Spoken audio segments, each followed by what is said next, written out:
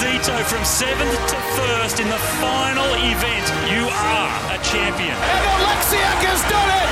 The girl from the 6 has got 6 Olympic medals. The substitute for Canada just about gets it through. It's a glory goal for Canada. Heavy lifting, goes up to Graham, takes the lead, looks a winner, draws away from Graham and Mary. This is a famous victory, a magnificent performance. What a legend, what a champion.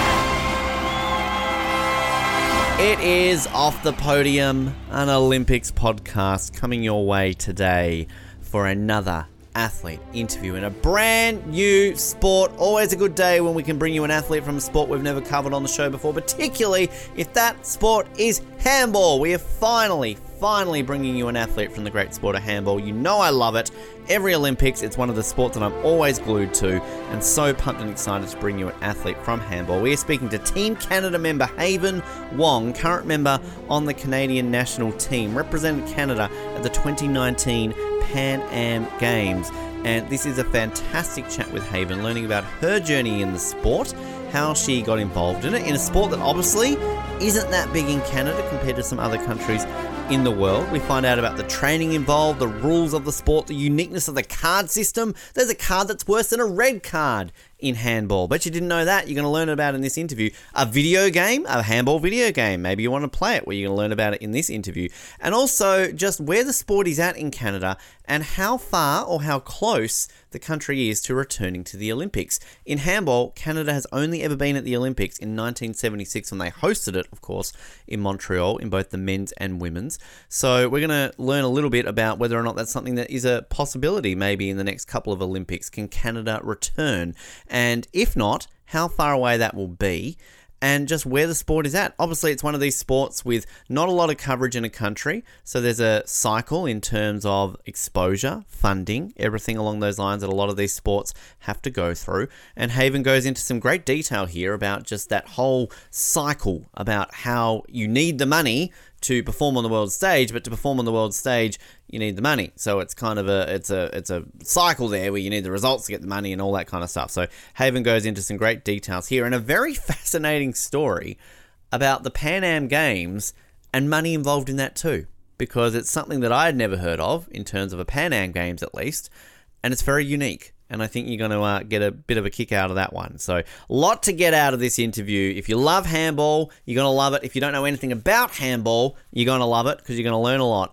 And I'm going to shut up right now and go to that interview because it's a great one to listen to today. Here is our chat with Canadian handballer Haven Wong.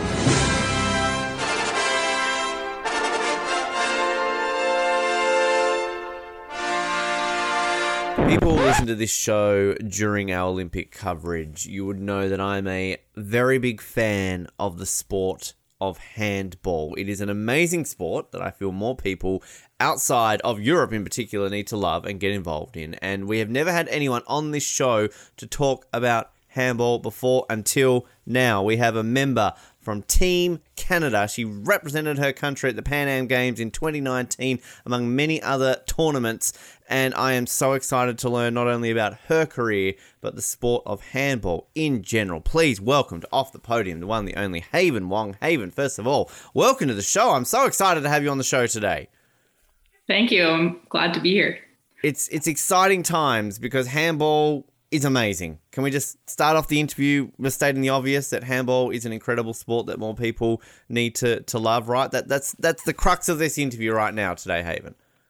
Yeah, I have to agree, especially in Canada. Like, it's weird talking to you and you already know what it is because here, not a whole lot of people even know what it is. So I can't imagine you ever thought you would be talking about handball to an Australian, basically about a sport where you probably spend most of your time trying to explain what on earth it is. Because, this is a sport which really outside of Europe doesn't get a lot of traction, a lot of attention. I would love to know how you got involved in the sport, because this is a sport that I know growing up. We played a little bit in high school. I think there was like maybe 1 year in like grade 9. They were like, hey, European handball, let's give it a go for a week. But how do you and most Canadians get involved in the sport who do play it? So we do have handball like across some of the provinces here. It's bigger in Alberta and Quebec. So in those two, like in Quebec, I would say it's actually the biggest because they do have like a pretty good club system going there. In Alberta, we have it in our high school like sports. So that's how I started playing was I just got into grade 10, and grade 10 for us is high school. And they were offering a sport, and back then I just played every sport that I could. So I thought, okay, well, I'm going to play this one too. And then I kind of just had to learn what it was. And then I kind of just fell in love with it from there. So. Had you heard of it before you played it, or was it a case of when you got to grade 10 and you saw it, you're like, oh, this looks fun, I'll give it a go? No, I hadn't heard of it at all. I'd never seen it before. I actually, like in grade 9, I was moving from a smaller school to a really big high school here that we have. And I was just looking on their like athletics website to see what sports they had. And then I saw, team handball. I don't even know what that is. So I looked it up, and then that's kind of how I figured out what it was. And then just started from scratch, just like everybody else does here when I went to tryouts. So, yeah. Because in Australia, I don't know how big it is in your part of the world. We have what we call handball is like the four-square handball, where you kind of like are in the little boxes and you're sort of hitting a ball, basically, like tennis with your hands, essentially. Which, I mean, it's any kid in Australia. You were always the recess champion of handball before you went back into classes every single day. But is that something that is played often in Canada? And is that something that people refer to as handball versus, as I said before, some people call it European handball here in Australia? No, I think if I'm thinking of what you're thinking of, I think we call that foursquare. So we play that at recess too. But the people that have heard of handball think it's like the thing that you hit the ball against a wall. Yeah. So I guess that's maybe more popular in America. I don't even know what that handball is. So yeah.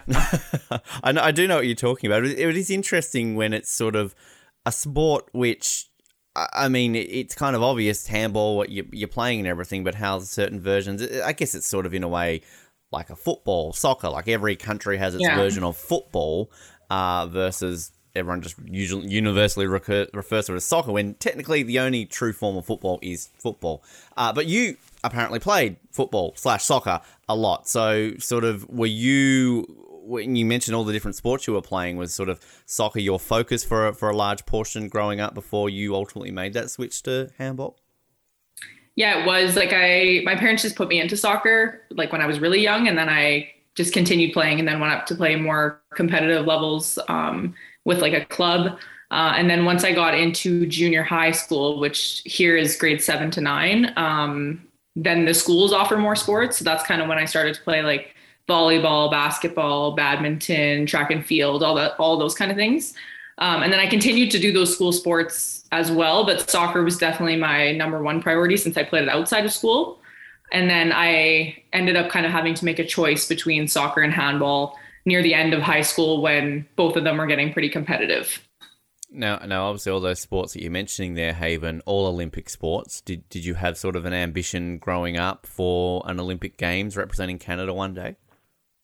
I always wanted, I thought I was going to go somewhere with soccer. I really thought, my goal really was to play somewhere in university. I wanted to go to the States when I was in high school for soccer, but then, handball kind of came along and I was getting opportunities there. So that's when I had to make that decision. But definitely, in the other sports I played, I mean, in school we played them, but I never had ambition to get anywhere nationally with any of those other sports except for soccer, really. So when it came to that switch, I mean, let's take you to that first time you played handball. What did you love about it when you first played it? And was it a tricky transition, being so used to using your feet all the time to all of a sudden having to use your hands all the time?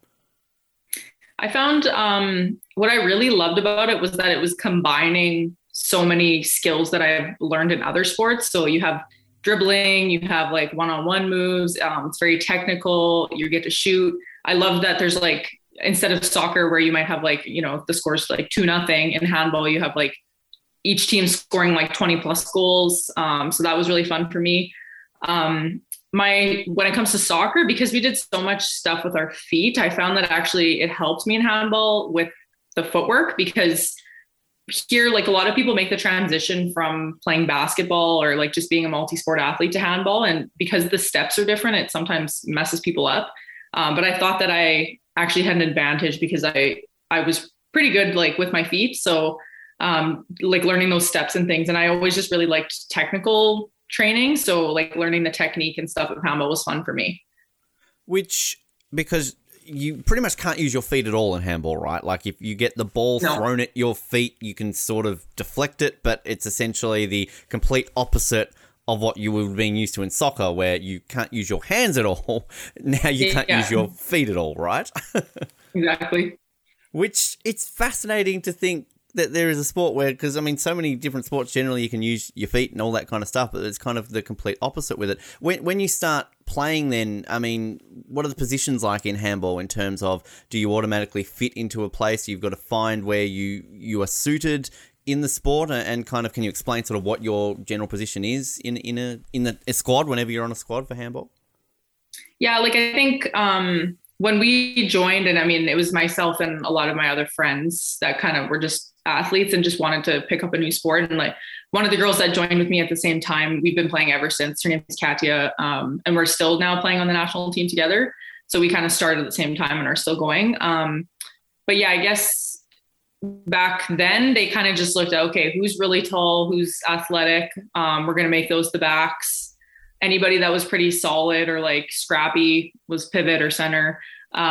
People that were fast were wings. So I started out as a back, and then there was a game where we were playing in high school and just nobody could finish from wing, but there was just a huge opportunity to shoot from wing that day for some reason. Like the defense was kind of giving that up. So then my coach was just like cycling people through wing to seeing who could score. And then I went to wing and I scored a bunch of goals. And then from that day on, I was a wing. So now I'm a left wing, and I don't know, I guess as you play, like a lot of people end up switching their positions because you kind of just get thrown in like wherever they think from like first glance that you'd be good at. So yeah. And so there are 6 players on a court, 7 including a goalie. And with those 6 on the court, you're talking about the wings and the back. So generally the wings sort of considered the forwards, like say a striker in soccer. Are you the ones who are sort of tasked with scoring, or are there kind of other more sort of a general forward/striker position that they're the key scorer basically in a game of handball? Yeah, I don't know if you would be able to compare it so much. Like I think it's maybe more comparable to basketball, because like a wing, I guess in soccer, like an outside or a wing in soccer would be similar to like a wing in handball. Like you're on the outside of the court, that's why you're a wing. But I think more like the point guard is like your center back, right? So they're making the plays. They're kind of like seeing what's going on the best. They have the best view of the court from the middle. But I think, now that I've played, like the wing's job is to get down the court as fast as possible. And when you get the ball, you have to score. So it's not so much me creating opportunities. I mean, it's the opportunities are there, but when you get it, your job is to score. So, this is the beauty of handball, is the speed of it, because it does always seem that as soon as, say, a goal is scored, it's just, you just grab the ball straight away, get it up the other end, shoot, score, essentially that way. It's so fast, it's so quick pace, because you've only allowed to hold the ball for a certain amount of time, right? And you can only take a certain amount of steps. Is that correct? Yeah. 3 seconds with the ball, 3 steps with the ball. Wow. Unless you're dribbling. That quick. Wow. Geez, that's insane. And is there like a shot clock, sort of like basketball as well? Like that you've got to get to shoot it off as well? No. So there's a passive rule, which actually I think just changed from, so it's referee's discretion. They can call passive if the attacking team is not actively going to the net. Like if they're not pursuing a chance to score, they're kind of holding on to the ball. It's referee's discretion to call passive. And then once they call passive, the new rule is now that you have 4 passes in order to shoot, or it's a turnover. Right. So there's the elements there that it sounds like. So it's kind of like, let's throw a bit of basketball in there, throw a bit of volleyball there in terms of how many sort of passes you have. Netball in terms of you can only have a certain amount of steps, or you certainly have a certain amount of time. I mean, there's all these different elements to it there, which obviously, makes a lot of sense when you're watching and obviously playing. When it comes to the circle situation where the goals are and the goalies, do you have to be inside, outside? Like, isn't it generally you got to like jump sort of before you put a foot into it or something along those lines before you score? Yeah. So I don't know. Netball, I guess, like you guys have netball there. We don't really have netball No, here. I know. I realize that. That's where a lot of Canadians No. are. They go, netball, that's that weird thing that people down south play. Yes, I realize that. Yeah, but I know what it is because I studied to be a phys ed teacher, so I know what it is. But it's almost like, I don't know if people know what choke ball is. Like you have a crease. So it's a little bit different, but you can't step into the crease at all if you're a court player. And then if you're a goalie, you're allowed to touch the ball in the crease. And then if a goalie comes out of the crease, then they can't. They act as a court player. So you have to jump in, and then you can, if you throw the ball before you land in the crease, then it's good to go. Because that's where you get those spectacular plays where you see them sort of like jumping up with the ball in hand, which again, I love sports where you have a zone like that, because I grew up playing field hockey, and obviously you can only score a goal when you're in the circle in field hockey. So it's kind of like the opposite for handball, where you've got to score it out of the circle essentially, which is fascinating, which I can imagine in that training aspect then. It's obviously a very physically demanding sport. I mean, it's a very aerial sport too. So you were doing a lot of training that some basketballers would be doing with that jumping aspect, but then mixing it, say, with what you were doing in soccer. I can imagine it's a diverse range of training that you're having to do physically. Yeah, I would say it's pretty similar to basketball. Like there's a lot of jumping, a lot of like agility movements, explosiveness, that kind of thing. And then as well, because it's a full contact sport, like I would say that's the biggest difference is basketball isn't really contact, but handball's full contact. So there's also a lot of like, you have to be strong as well, because you're going to stop people on defense as well. So in terms of that full contact though, like are we talking hockey here? Like can you just full on slam someone down? What's the level of contact? Surely there's got to be a limit there where you can't just walk up to like, hey, you punch him in the face and then move on, score a goal, right? Yeah, so you can hit, we call it hitting, but you can hit somebody where you're making contact with them when you're basically in front of them. So, the front of their body, you're allowed to try to go to stop them by touching them. But as soon as they're past you, you kind of have to let go. So there's like, if there's any dangerous plays, like if you're holding somebody's arm, when somebody's in the air, like especially wingers, because wingers are the ones that usually jump into the crease, or the 6 meter, you can't touch them in the air kind of thing, because it becomes dangerous again. Anything that's not like with the intention to stop. So if you make any contact to the face, it's a 2-minute penalty. If you obviously like are pulling jerseys or you're punching somebody or slapping them or whatever, like anything that's not intentionally to, play defense, would be a 2-minute penalty. So yeah. Which must be then fascinating sometimes, the interpretation of it, because any sport, where you've obviously got these clear rules about physical contact on paper sounds easy, but of course in a game, things certainly change up differently. Which, is it a sport which you get fights or, gets very aggressive or sort of tempers flare a lot because you might sort of have those loose interpretations of that physicality? Actually, no. And I think part of the reason, so just comparing this to soccer, I found when you're watching soccer, the players can complain about calls more because, you have your yellow card and you have your red card and there's not really anything in between. But in handball, you can get a 2-minute penalty and you can get 2 minutes before it becomes a red card. And then of course you can get a direct red card if you do something bad enough, or a direct blue card, which is even worse than a red. Wow. But because there's a low tolerance for that kind of thing, if I, for example, got a 2-minute penalty and then I started to argue with the ref would just give me another 2-minute penalty. So there's not as much fighting or arguing, but if you did say get into a fight on purpose, if I just went and punched somebody, then I would just immediately get a blue card. So I don't think it's as, it's not like in hockey where, okay, we're stopping the game because we're going to let these two guys go at it with each other. There's not really any tolerance for that. So I love the idea of a blue card is worse than... So is that just full on, as you said, you punch someone, you do something so bad and you ejected from the game at that point, basically? Yeah, a red and a blue, you'd be ejected from the game. I don't want to get too technical here because I feel like the rules are a little bit arbitrary, but my interpretation is that if it's a play where it's dangerous, but your intention was not necessarily to hurt the person, but it's bad enough, then it would be maybe a red. And then if you're going out of your way to hurt somebody, then it would be like a blue. And there would be suspensions potentially with both. Definitely for a blue card, there'd be suspension for more than just that game. And then is it like soccer in that you are a player down for the rest of the match, or is it like hockey where you can replace that player? So you'd be down for 2 minutes if a person got a red or a blue, and then another player could come and replace them. But then again, like, of course, every call is different, right? So if it was like, if they got a red card because they had two minutes and they already had one before, then they'd have to be off for 4 minutes. So it's very hard to explain. It's like, so when we do referee courses and stuff, it's like every single interpretation is so different, and every single situation that you come across is like, you have to really analyze everything. So yeah, it does sound cool. And when I say replace someone in hockey, of course, I mean, if a player gets ejected, you can obviously put them on the ice, not if they've got a 2-minute penalty. People know what I mean. I know what I mean in my head. They're heading with that. Which, I mean, the sort of, you mentioned similar to basketball in the training aspect. So, I mean, obviously very agile, the jumping side of things as well. I mean, so when you're sort of training for it, obviously, I can imagine being on the court each week is the most important thing, but in the gym, is it cardio based, sort of, making sure that you're out there? I mean, what sort of strength training do you do for a handball player? Because obviously you've got to be very strong physically, throwing the arm. So is it sort of more upper body based a lot of the time on the strength work?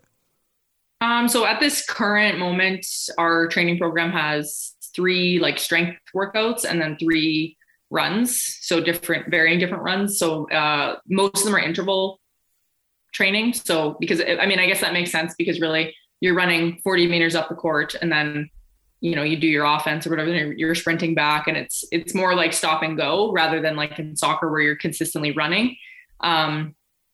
For like strength training, there's a lot of like explosive stuff. Like we do right now, we're doing a little bit like lower reps, but explosive movements, just basic, like more compound exercises, if that makes sense. But yeah, it's like a good mix, I would say. And with the upper body thing, I mean, a lot of handball players, especially for us in Canada, when we haven't been playing since we were like 4 or 5 years old, shoulder injuries are really prevalent. So there's a lot of like shoulder rehab stuff, like just making sure that we're like really warm beforehand, resistance band exercises, stuff like that, just added in. In terms of the ball, are we talking about similar to, say, a volleyball, basketball? I mean, what would be the closest you could describe a handball to, say, another sport? So it's a size 2. So if you think about like a soccer ball is a size 5, it's almost like those, those like little soccer balls that you could just buy and you kind of just play around with them as a kid. It's like the same size as that. So right. Yeah, like I can comfortably fit it in my hand. And then the men's ball is a size 3. Right. So, okay. And I can imagine, I mean, any ball, if you get pelted one in the face, it's generally going to hurt, right? This isn't just one of those soft sort of kid ones that kind of go along that way too, which, in terms of like getting that equipment for the sport in Canada, I mean, a sport which is, obviously not up there with, say, a hockey or a soccer in terms of that sort of stuff. Is it a case of a lot of importing, you're having to sort of get suppliers from Europe, or does Canada sort of have a handball store that all the players kind of rely on? Yeah, like so I've been involved in the sport for about 10 years, and things have changed and things have gotten more popular as time has gone on. So right now we do have like one guy here that is like a distributor for Hummel. So he can get, some handball things in, but I'm pretty sure he just orders them in from Europe and then he just distributes them here. We have like one sports store here in Edmonton that just imports stuff and sells like handballs there. And then for like us as individual players, like if we wanted, like say, a nicer handball, or if we wanted like shoes specifically made for handball, then we can go online, and just order from a European website like ourselves. Sometimes, I mean, where we play, like in Alberta, it's kind of been less lately because of COVID, but before COVID, we would travel a lot to Europe. So if the players were going, then oftentimes we would just say, oh, can you pick this up for me? Can you buy us like stick 'em, or can you get me this ball or whatever? Because it's a lot cheaper to just get it when you're there rather than pay all this extra money to get it shipped here. So, I found when I lived in Canada, I did a few stories on as an Australian, I was like, oh, Australian football, cricket, they obviously play it in Canada, but not to the extent that clearly we play here. But a lot of what you find when you have these sports, which are much bigger in the other parts of the world, is equipment. But then also you got to look at playing fields and playing areas. When it comes to a handball arena or a handball playing court in Canada, is it generally a case of you've just got to use what they do for basketball, just got to use a gym? I mean, sort of, how do you work around that? And are there any handball designated facilities at all in the country? Yeah, so it's played in high school, so they play in like normal gym. Lots of the schools have handball lines now, but that's relatively new. Like if a school's redoing their gym floor, they're adding handball lines. And there's sometimes like phys ed classes will do a unit of handball, so they have those lines. But none of the courts are regulation, because a normal court is 40 meters by 20 meters, and most of the gyms aren't that big for the length. So there's a couple like city rec centers here that we've been able to get into. But the problem with handball is that the sport uses stickum, which is like the sticky stuff that you put on your hand so that you can hold the ball better, shoot better, do trick shots, that kind of stuff. And so a lot of the gyms don't like that, because we don't have a way to really like clean it off that's efficient and easy to do. So like in Europe, if you go, lots of the gyms that they have a handball court, or it's a handball hall or whatever, and they'll like have a machine, almost like a Zamboni, that goes and cleans the floor. But obviously we have nothing here like that. So there's really like one or two gyms that we can use stickum in for like actual handball. And then just recently somebody here opened up like an actual handball facility where they bought a warehouse and put like a court in, and there's like actual handball lines, and it's regulation size and stuff. So we're pretty lucky to have that. Yeah. So that's just in Edmonton in Alberta, but in Quebec, there is a little bit more, like more of their gyms will allow stickum, and they're like a little bit bigger where they have the regulation size and stuff. So it kind of depends where you are. Because it's so important for a sport to grow in a country, is to have access to proper equipment, proper regulation playing fields. I mean, we've seen that a lot. We had our first curlers for Australia in the Beijing Olympics, and most people think, oh, curling, you can just, do that on any ice, right? Well, of course not. A regulation curling rink is going to help you tenfold. So there's a big push in Australia to get our first regulation curling rink. So I can imagine that having a facility like that where you can use the stickum, you've got the right lines, you're not always having to fight it over with volleyball players or basketball players or just general gym use. I mean, that's obviously huge for the sport in Canada. Yeah. It is. So, I mean, it didn't open that long ago. It's only been open for a few months. So we'll see, especially now that we're kind of coming out of COVID and trying to rebuild. But hopefully it'll make a big difference. Like I know in Quebec anyways, like when they have those facilities, it's definitely a lot easier for them to do that. So, because was it a lot of traveling to Europe? I mean, are there facilities in the States which say some Canadian players will go to rather than having to travel all the way to Europe? Or is it a case of you've got to go to Europe? America doesn't really have the facilities either. No, I think they do. Like they're probably pretty similar to us in the States. And I think it depends on which state you're in too. Like they do have more teams there, but they're obviously a lot bigger. So we've gone down there to play like the way that our club kind of worked was we were just like the provincial team here. So we would as a team travel to Europe more so to get competition, like to play in tournaments, to play other teams. Because here, like really, there was not a whole ton of people that you get to play against. So in order to get better, we do have to go to Europe to play those people that have the experience. In the States, I would say they're kind of in a similar position where, they don't have people at such a high caliber that they can, play as a national team or a state team or whatever and get that much better without traveling to where the players are experienced. So that's mostly the reason why we go there.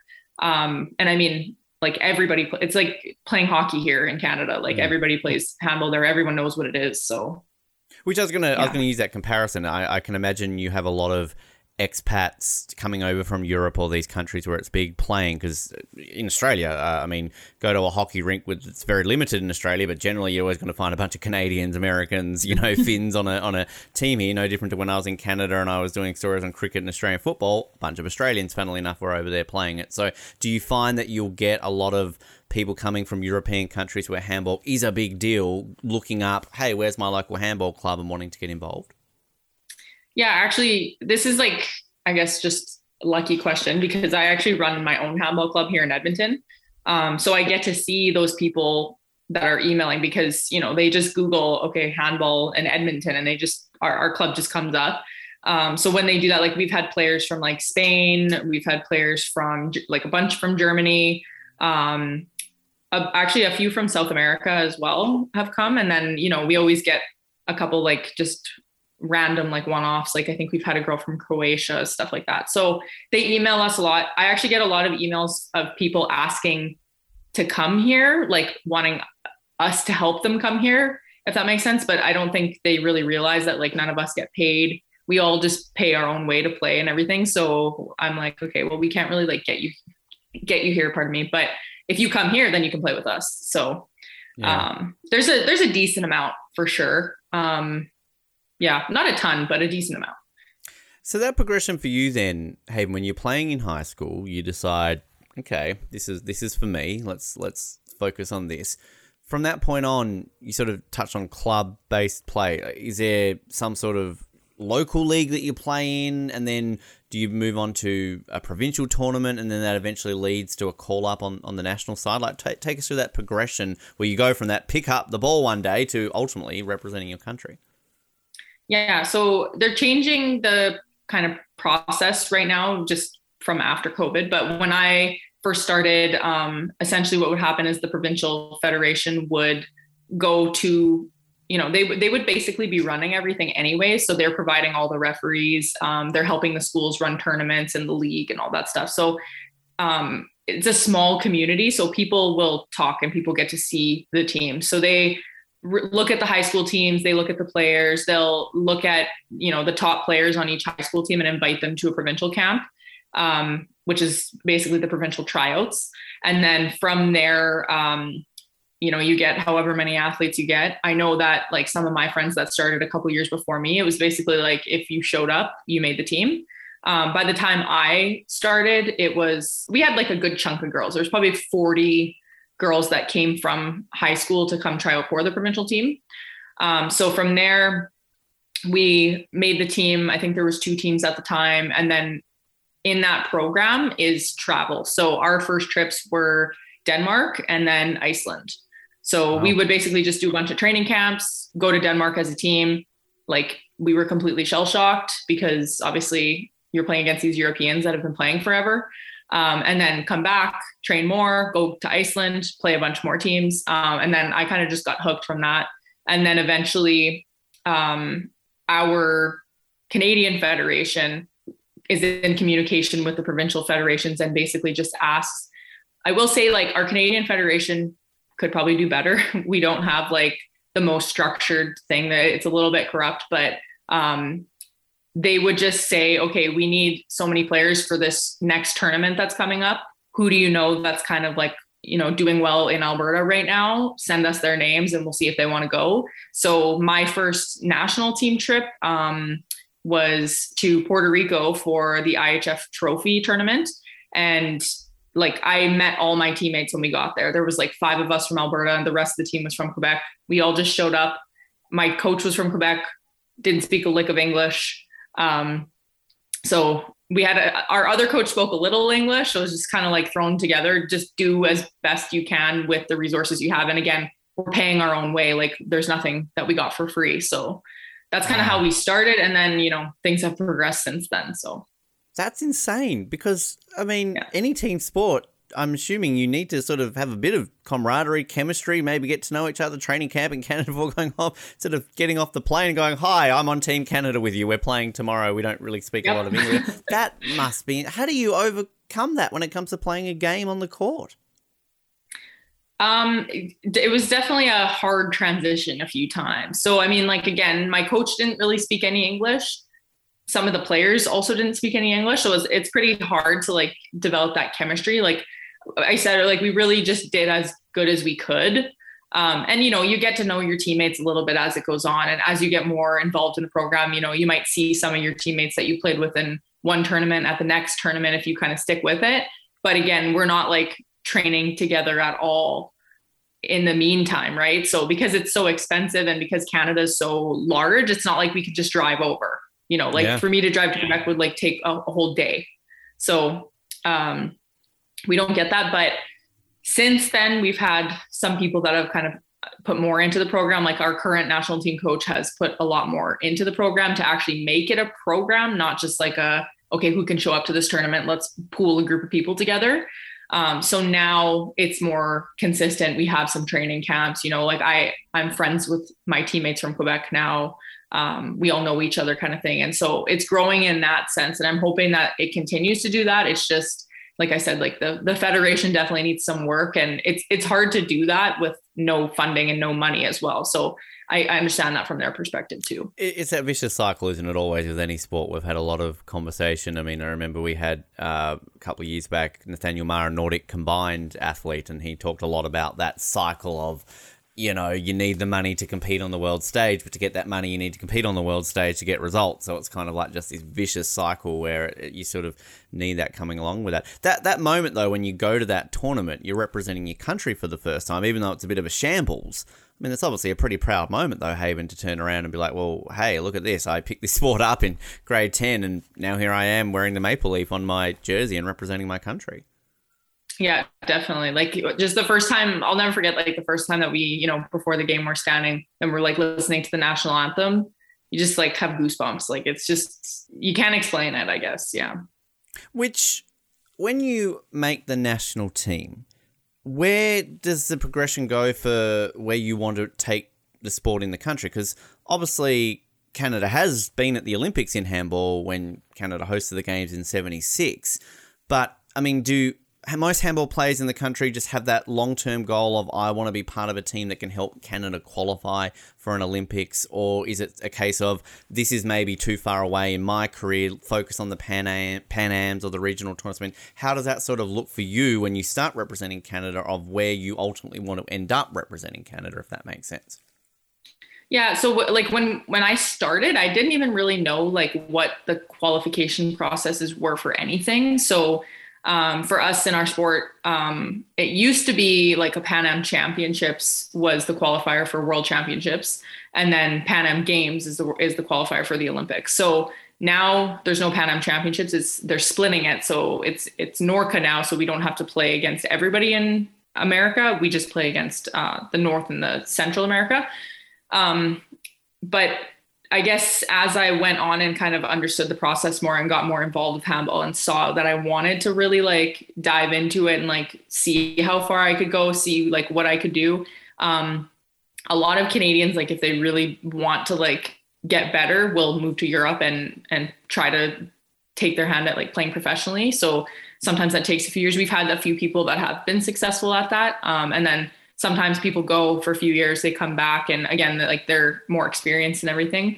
But as my current coach took over the program, she really did like make it a program as like, okay, here's the first tryout, I should say, where it's a training camp with everybody that wanted to come. From there was cuts, and then we had another training camp together. We went on a tour to France as like a preparation for our qualifier against the States. So with her philosophy, it made it more possible. I would say like at this present moment and in the last cycle when we made the 2019 Pan Am Games, the goal was definitely to get to the Pan Am Games. And so once we accomplished that, we thought, okay, now we're setting a new goal, and our goal was to medal at the Pan Am Games. And I think like if we continue in that progression, eventually we will get to that point where maybe we are contenders for making it to the Olympics. But it's definitely going to take a while, and it's very, very hard to do without resources, because you look at, somebody like Brazil, who's consistently qualifying for the Olympics. A couple years ago, they won the World Championships. They have those players that are getting named like top player in the world, top defensive player. And they're all playing in Europe professionally. So it's very hard to compete with that when the rest of us are here paying our own way, having our own careers, being students, doing all this other stuff at the same time. And you just also wonder, like, what kind of athletes are there in Canada that aren't even playing handball or don't even know what it is, that could be pushing our country to make that leap to the Olympics. So, yeah. I think one thing we find on this show we love a good story of, say, a country qualifying for an Olympics in a sport where maybe you think, okay, like for Australia, like Winter Olympics, when, we're not a very big winter country. So whenever we have a good winter athlete, it's a big deal. And there's a lot of that obviously in Canada too on the summer side of things. But the team aspect, the team sports, these are the ones where it's a lot trickier to obviously go through. Australia has qualified for the Winter Olympics in ice hockey before. I think we hold the distinction still of having the highest defeats in the history of the Winter Olympics, but that's another story. So, I mean, it's possible, but it's sort of the more and more sport progresses, it's sort of trickier for that. But it's sort of interesting to hear that regionally, though, for a sport that is widely considered a European sport, to have someone like Brazil, who are obviously pretty decent at it, some of these other countries outside of Europe, that maybe gives a bit of hope. They sort of look towards it, that this is purely outside of a European perspective, countries can do well in this sport. Yeah, definitely. And I mean, like, even if you look at, it's a little bit different. Like, I think in South America, it's definitely bigger than in North America. Like, they do have more leagues. They do have like programs, bigger programs in schools and stuff. And like, they have decent handball down there where you can play competitively without having to move away. Whereas here, it's definitely not like that. But it is, like, if you look at the United States, their men's team, which, I mean, I guess a lot of their team is, people that have dual citizenship from Europe and the States, and they're coming back and choosing to play for the United States. But they did just qualify for the World Championships for the men. So that's also, I think, good to look at. And same thing, I think their junior women's team also just qualified, which is good for them considering they will have that spot in LA 2028. Yeah. I hope they can build their program up for that because really, like, it's not...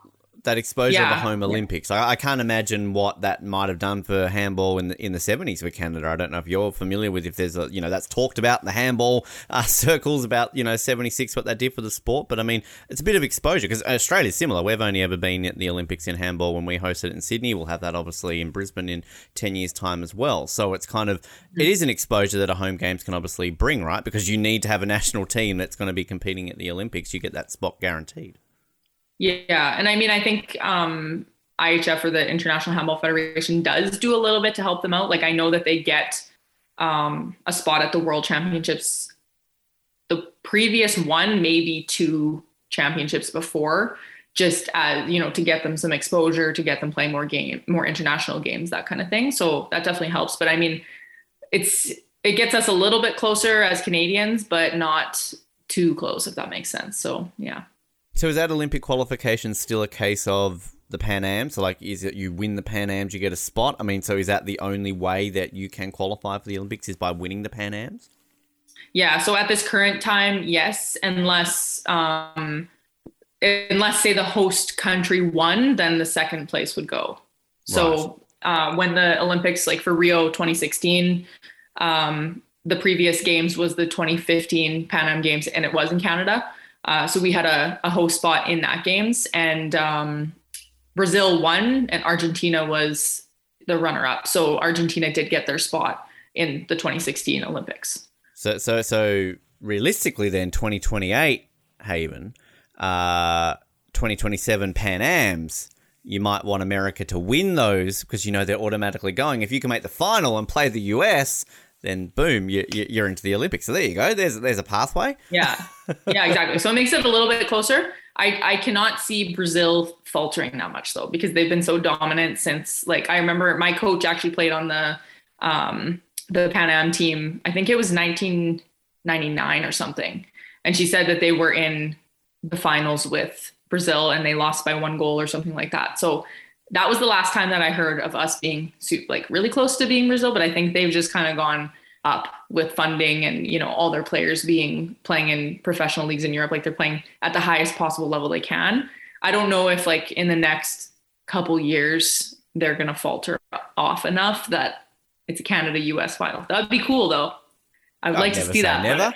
Never say never. That's all we say on the show. Which, I mean, again, it's sort of going on that funding model. I can imagine the exposure to playing high-level international games too. It's also that, I'm sure you're always trying to do invitational games. Like, hey, you mentioned before, obviously traveling younger for that sort of thing. But is it kind of a case of Team Canada are always trying to find an excuse to play Team USA in a series, or, hey, let's go to Brazil, because it's ultimately getting that international experience that helps progress the sport, progress the players, so you can be exposed to that level of play that will then improve when it comes to a tournament such as the Pan Am Games.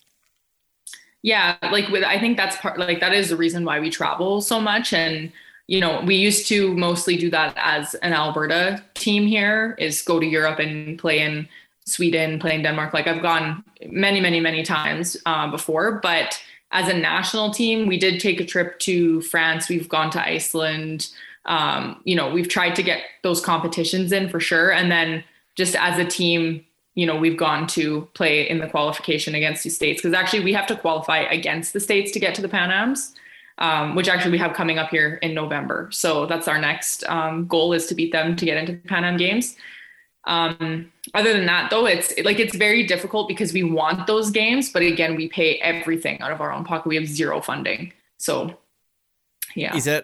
Do you do the whole, I'm just thinking Cool Runnings, getting to the streets, singing songs, doing all weird ways. Do you have to always kind of come up with unique fundraising models? Is there a team song? Some people say, you don't believe Canada has a handball team, things like that.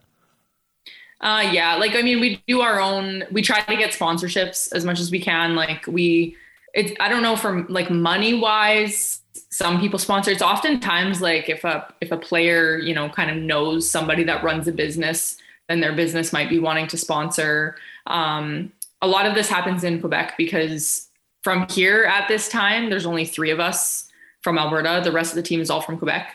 So they're doing a little bit more there because, it's more, they have more to offer where it comes to the qualification game is actually going to happen in Quebec. So there's more to offer when it comes to actually getting a sponsorship. Whereas here, myself and my teammates have gotten a gym membership to sponsor. So we get a free gym membership. But that's kind of the extent of where we're at. I can go out and, hand out my sponsorship package and try to get people to donate to our team, whether it's jerseys or, some money or whatever. And it has happened before, definitely, in our last cycle, we did have some help. But it's really hard to do, especially when you're wanting to focus on your training and stuff. And I also have to focus on my job just to make ends meet. And then I'm also trying to find all this extra money so I can go and do this and take time off work and stuff like that. So. Which then, when you make a Pan Am Games, must be a unique experience then, where I'm sure at least some of that is covered, or hopefully most of that is covered, uniforms, things like that, where all of a sudden it's a bit of a weight off the team's shoulders to think that that's not a huge aspect of what you have to focus on going into a major tournament. Mm-hmm.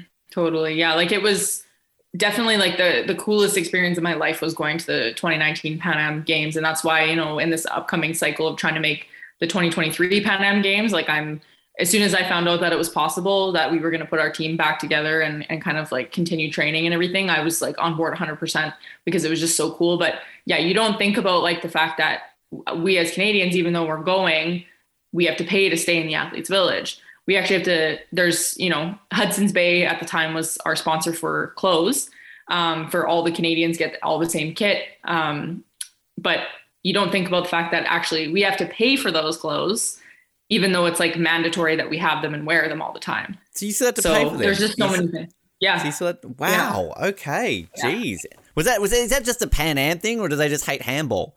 They just no, everyone else gets it for free. Handball, you have to pay for it. It is. It's a handball thing. And some of the smaller sports do have to pay. I'm not sure particularly which ones, but I know that there was a sponsorship or the funding model was based on your ability or your chances of winning an Olympic medal. So for us as being behind, we got zero funding. And then, some of the other sports maybe gymnastics or hockey, basketball, maybe things like that, they would have more funding, but it's, a sliding scale. I have heard that they're remodeling the funding. So I'm not sure, if this time around we might get anything, but I'm just banking on nothing. So just having to do it ourselves. But yeah. That's absolutely insane. What if you legitimately cannot afford? Do you just have to show up to the Pan Am Games wearing some clothes you bought at Walmart? That's insane to think you still got to pay for that. Wow. Yeah, I know. Well, and that's part of the experience, right? Like all the Canadians are wearing all the same stuff the whole time. Yeah. Like the only thing that you have that's different is your uniform. Like your team comes with your own uniforms, which obviously makes sense. But yeah, like, nobody ever thinks about that because, you get there, and even for like the Olympics, I'm sure the Olympics probably everything is covered because again, everyone's at that. I think the Olympics you get given level. a phone, Haven. You get given like all these other, like you get given basically a small country from making the Olympics. You get Pan Ams, just pay for your shirt. There you go. Wow, that's crazy. Yeah. But again, it's not every sport. Like all the sports that are higher flyers, I guess, in Canada would have that paid for. So basically, if we've got some like multi-millionaire listening to this show who just loves handball in Canada, we want them to come on board to sort of give a boost right now. Is it a case of, with that fundraising model, do you have your own personal page? Is it sort of people can contact Handball Canada? Like if people listening to this want to help out, how can they help out? Oh yeah, totally. So, like you could contact myself, you could contact any of my teammates or, Handball Canada directly. We have like a Facebook page for our senior women's national team. So on there, like we're posting for, sponsorships and stuff. All the players get sent like a sponsorship package to try to find sponsorship deals. But yeah, like, of course we would accept any help that we could get. But yeah, other than that, like we're kind of on our own. So yeah. Well, I want to talk about some positive things here with the Pan Ams. You mentioned that experience obviously being an amazing experience for you and everything. Often we talk to our Olympian guests on this show about that experience of village life, pin trading, opening, closing ceremonies, all that fun stuff. Were you soaking all of that up? Because this was in Peru, right? Like that's a pretty unique country to be able to go to. I'm sure you didn't ever think you'd start playing handball and it would take you to Peru when you first started playing.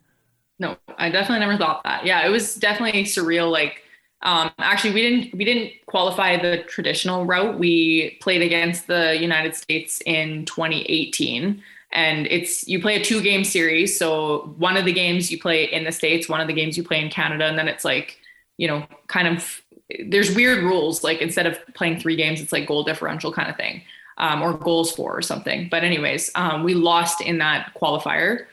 So then we had to make the decision if we wanted to spend more money to go to the second chance tournament. So everybody that has a qualifier for the Pan Am Games gets so many spots. And then if they're, the next one down, they can opt into the second chance tournament where everybody else plays. And then there's one more spot to the Pan Am Games. And in the Pan Am Games, I think there's only 8 teams. So yeah, there's only 8 teams. So we went to that second chance tournament really like thinking, can we actually do this? And our main competitor was Chile, and we knew that they were quite strong. So we went in and we actually ended up winning that tournament, even though I think a lot of us probably went in thinking that it wasn't possible. We put in the training and we actually like did a lot of mental training, which I think was the main component there. So that was really like the highlight of feeling like we had accomplished our goal. And then once we actually got to Pan Am Games, again, we were still focused on a new goal, which was to beat Puerto Rico and to try to get into like a medal game. So like the bronze medal game. But I found like we were really able to like sit back and enjoy what we were doing while we were still competing because our goal was to make it there. And 7th place ultimately is where you finished, and I believe you beat Peru in that 7th place. So what's that crowd like? Home crowd playing for 7th place. And this is the thing too. I always love finding out from athletes in these sports where you have classification games, because on paper they kind of sound pointless. Why do you need to play for 7th place? But for you and your team, I can imagine that's a huge deal. So you don't want to finish last, but also you still want to have that opportunity to put it all out there on the court. You're against a, loud, rapturous home crowd and kind of leave a tournament on a bit of a high. So what was that whole experience like, walking away, winning that last game and ending in 7th? Yeah, it was fun. I think as much as we were proud to be there and proud to, get the 7th place, I think we were at that point a little bit disappointed because I think it was our crossover game to the other pool. We played Dominican, and we were up at halftime by like a decent amount of goals. Like I think it must have been like 7 goals or something. And then in the second, like, we were playing really well. We had the lead. We all thought, okay, we're going to do this. We're going to get into the 5th, 6th game. And we ended up just blowing the lead and just not falling apart in the second half. And we ended up losing that game. So we knew we could beat Peru because actually Peru was in a very similar boat to us, where they actually found out they were hosting and then made a team. They didn't actually have a national team before that. So they were all relatively new players. But we had played them in a friendly game at the start of the Pan Ams, like when we had got there to train. We were there a few days before and we arranged just an exhibition game against them. And we knew we were at a higher level. So we knew going into that 100% we should win this game. We know that we're better, but it was a little bit disappointing. First, having our goal be to beat Puerto Rico in the first game, and just that did not go how we wanted it to. And then we, knew, okay, we're better than this. Like, let's get into 5th, 6th. And then, having that game against Dominican not go our way. And again, that's totally like on us. Something wasn't clicking that game, but it was still like, of course I would want to still play that game. And like, I've never played on a court like that's that fun. Like, it's just the only lines on the floor handball. You never get that in Canada. And, you got the lights and everything. The crowd, of course, was still crazy because it was in Peru. So even though probably a lot of people didn't even know what it was, the sport, or, had heard of it, but never seen it very much, was really cool. So, yeah. I sadly never went to Sydney. I was 13, but I do remember some of the, coverage in Australia and I guess most of the countries for Olympics was not like it is today, even 20 or so years ago, where you have dedicated online channels. If I want to watch handball in Tokyo, I can watch the handball channel. It's that simple, and I did. It was great. Whereas, Sydney, I'd have to wait till 2:00 in the morning. They might show a bit of handball, but I do remember them showing handball and Australia playing, because again, similar to Canada and Montreal, the only time we've ever been in the Olympics was in Sydney, and the crowds that they got, like, for a sport in Australia, which I'd argue is known less about than it probably is in Canada. And it was still great to just see that local, crowd, which is a thing. I can imagine, as you were saying, in Peru, where they don't even have a national team, yet they're going to support them no matter what, which, I mean, it's epic. I don't know if you maybe went to Toronto in 2015 as a spectator or anything to check that out, or kind of heard stories from how that would have been experienced with that. Because again, going back to our point of, you host the games, you get to see these sports. A country like Canada gets behind their teams no matter what sport it is, right? So it's always going to increase that popularity and put some eyes on the sport. Yeah, I actually, a lot of my friends were on that team in 2015. So I didn't actually get to go because, again, like, I don't know, I think people within their countries think, like, especially in Europe, it's like, okay, you can just drive across the country and it's like not that bad. Like, we make a weekend trip. Like, I can't just go to Toronto from where I am because it's literally across the country. So, yeah. I mean, I didn't end up going. I had a few friends that did end up going. And they said it was just very cool to see that whole experience and to watch, our Canadians play that kind of caliber of handball. One thing that was disappointing, though, was even though you would think that, like, Canada's playing, we're going to have Canadian fans, Canadians are going to support Canadians no matter what, which I do think is true. There was actually, like, even though it was hosted in Canada, like, no coverage of handball. Like, I couldn't even watch my friends. Like, there was not even a live stream from where we were. So CBC was covering most of the other sports. I don't know if there was anything else that was not broadcasted, but yeah, like, there wasn't even a live stream where I could watch the games or anything, it's upsetting considering it's happening in your home country. Yeah. I would understand, if Peru's not live streaming to Canada for them to watch, but it wasn't. But yeah, like, I think there's definitely work to be done in this aspect.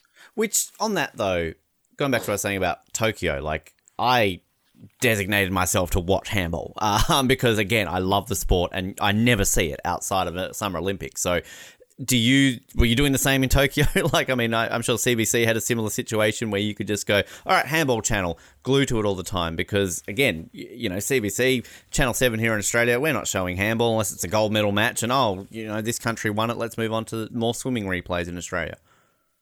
Yeah, like, from here, we can watch, like, we can watch high level handball. I can tune in and watch Champions League handball on the weekend if I want to, as long as I can get that on my computer. Same thing at, like, Tokyo. We could see all the games and everything because they were posted online. But I think Canadian, like when it was in Canada, the Pan Am Games, they were not broadcasting it because, again, nobody knows what it is. But somebody else, that's at that games, like in Tokyo, it is still bigger in Asia than it is here. They were still broadcasting that. So then I could go on and watch that. And I can usually go on and watch like anything that's pretty high level. There's usually live streams or, as long as like I can get that on my computer, like the access to the website, then usually it's good.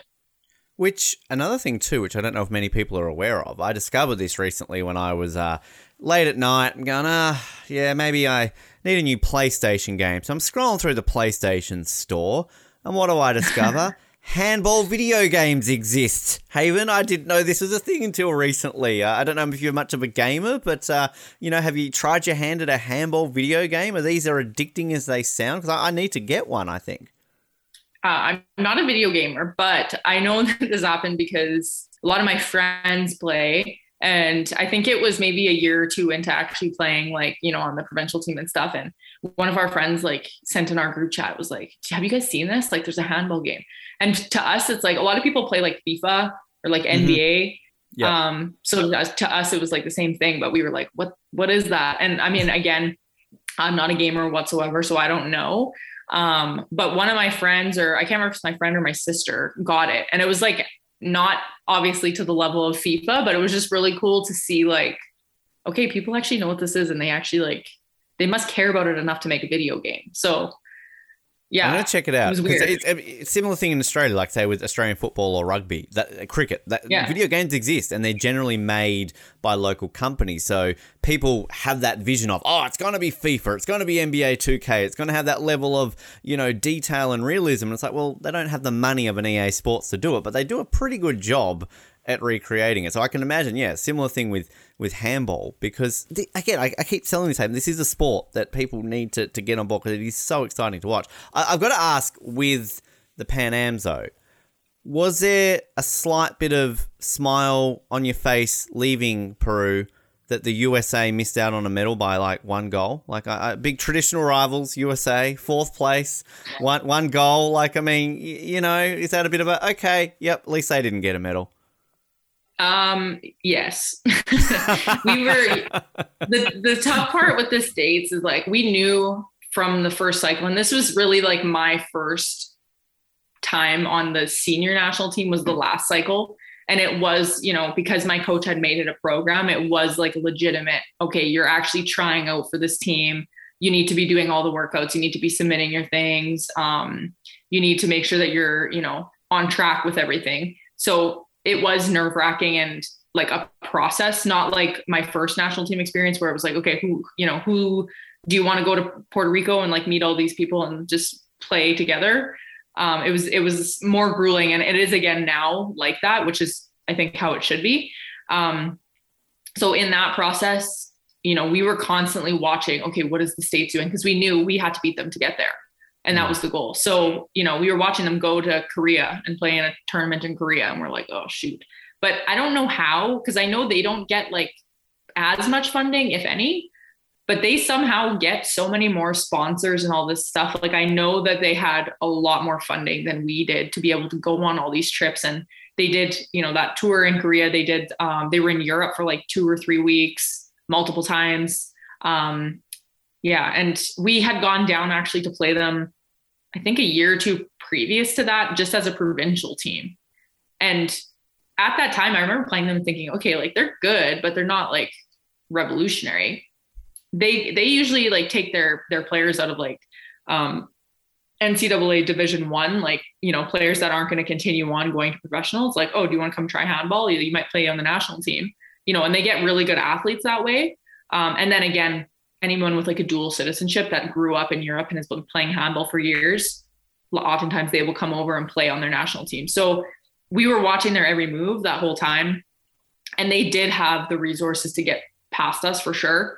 They won the qualifier fair and square. I would have loved to have another rematch with them at Pan Am's, but it obviously didn't shape up that way.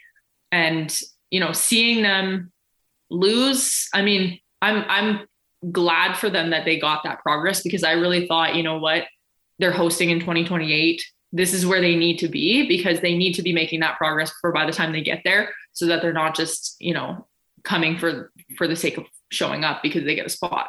But I actually think, I'm not sure how it's actually shaped up for them, because a lot of those players were on the brink of retirement. And I know that there's not a ton of them that are coming back to that team now. So I actually have no idea what the States is going to look like. I'm really excited to play them in this next qualifier because, again, like, we're out for blood. We want to make it there. We don't want to have to go to that second chance tournament again.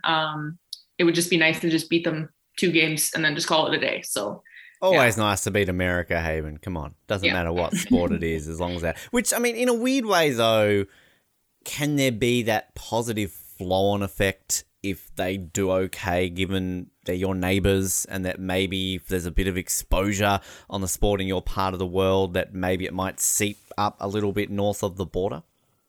Yeah, totally. I think so. And I mean, like, we've gone down to play in their like USA nationals tournament, and like, it's been good competition, and there's a lot of players that, you know, you come across every once in a while, or, you know, they'll have players that go play in Europe, and some of our players might play with them even there. I think like it will benefit the sport overall, especially in North America. So it's not that I want to see them lose out. Like, I do want to see their program build, but I also want to see our program build and beat them. Yeah, exactly. That's the main goal. Haven, I've had so much fun learning about not only your career, but the sport. I mean, I could sit here and talk about handball forever because, again, I do love this sport. It's such a fun sport, which I really think more people outside of these handball countries need to learn and love. I mean, you obviously mentioned before about where people, if they want to help out the sport, yourself, everything in Canada where they can get involved. If people want to follow you and kind of your journey in general as well, social media or anything out there that people can sort of stay up to date with Haven Wong and her handball career?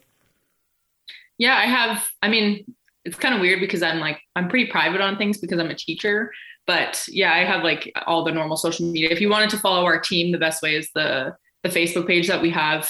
We post every time all the things that we're doing with our journey. Anytime we have training camps or tournaments or things like that. So that would be the best way. But then, yeah, I have, of course, my personal social medias. So if you don't look creepy, maybe I'll let you follow me. That's how we got on the show. You're the first person to ever say that I don't look creepy. Thanks, Haven. That's the nicest thing that's ever been said on this show. The show.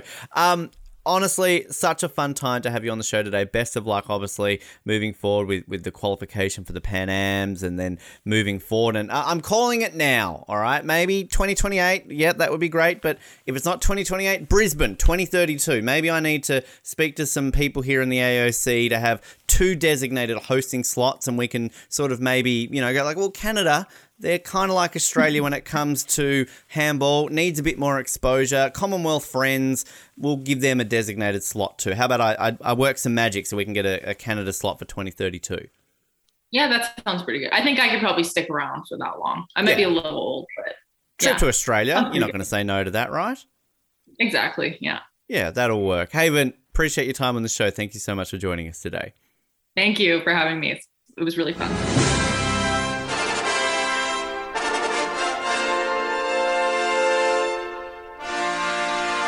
And a massive, massive thanks to Haven for her time. Such an insight into the sport and where it is at in Canada. I always love speaking to athletes from these sports in countries where it's maybe not a big deal. If I'd have had a French handball player on, a German handball player on, it's obviously going to be a much different conversation versus a handball player from Canada or even Australia. So love hearing that. And obviously it's a big journey for a country like Canada to make it back to the Olympic Games in handball. It's so fascinating to learn about where it is at in the country and just how something as a Pan Am Games, qualify for Pan Am Games is a very, very big deal for Canada involved in that. So obviously at the time of recording that, Haven, as she mentioned, was in the process of getting ready for the qualification for the 2023 Pan Am Games. Obviously, by the time you're listening to this, we will know the results of that. So we hope that it's been a positive there for Haven and Team Canada to make it back to the Pan Am Games. So fingers crossed, at least at the time of recording this, that has happened. And such a fantastic chat for Haven to bring there and to learn about the sport. It really is a fun sport. It is so entertaining to watch, and it is something that, as I said, I talk up during each Olympics. I'll talk it up in Paris next year, and just an amazing sport to watch. And we hope to bring you more handball athletes on this show, because it is a sport that I really would like to get some more athletes on from and learn a little bit more about. Maybe get some Australian handball players on. Of course, less than 10 years out now from a home Olympics. We know Australia will be back at the Olympics in handball in 2032. So see where the sport is at in Australia for that situation. But in the meantime, we've learned a little bit more from Haven today about the Canadian situation. So a big thanks to Haven for her time on the show today. And we obviously hope that people listening to this today have learnt a lot about the sport and want to know more. Get involved. If you're in Canada, get involved. Outside of Alberta and Quebec too. I love those two provinces, but the rest of the country, let's go. Let's get some handball into you. Let's get pumped and excited. We've got some great chats coming your way though in some coming episodes, as well as we always do. We're returning to the sport of canoeing. We love canoeing, and in canoeing we've got a gold medal winning canoeist coming on the show. A 2-time gold medal winning canoeist coming on the show from a country that we have never had anyone on from before. So get pumped for that one. We also have coming soon a basketballer on the show. We're returning to the sport of basketball. It was a sport that about a year or so ago we hadn't had anyone on, and now we're kicking them out, basically. Too many basketball players. Go away. We'd never do that. We're returning to the sport of basketball coming soon, and Jared, Colin and myself will be back together very shortly as well to bring you another great episode on that aspect. And as always, I'm teasing that a little bit later this year, in a couple of months' time, we will be bringing you our Looking Ahead to Paris 2024 episode as we get closer and closer to those Olympics. Generally a year or so out from each Olympics, we like to come together and do a bit of a chat to see where we're at, talk about the Olympics, get pumped, get excited, and that will be coming your way, of course, a little bit later this year. And speaking of the Pan Am Games, this is something that, at least at the time of recording this, we've only just briefly touched on maybe doing something for it. Of course, on this show, we've covered Commonwealth Games. We, of course, did the World Cup last year, and we possibly want to do something on the Pan Am Games. It's something that maybe outside of Canada is a little bit tricky for Jared and myself to kind of watch. Not obviously a lot of coverage in Australia of the Pan Am Games, but we've had a bit of a discussion about it, and if there's a way that Jared and I can maybe watch some or pay a bit of attention to it later this year, then we're very open to doing an episode or two on the 2023 Pan Am Games. They are being held in Santiago, Chile in October of this year through to November. And it is something that obviously we always get excited for, a multi-sport event. So possibly, at least at the time of recording this, initial discussions that we may do some Pan Am coverage later this year. That'll all be on Colin though. We can always put the hosting and the stats and everything on Mr. Hilding. He can do some work for once. That's what I'm basically trying to say here on Off The Podium. So stay tuned for that. And if you'd like to see us cover the Pan Am Games, then give us a shout out and we can definitely make that happen.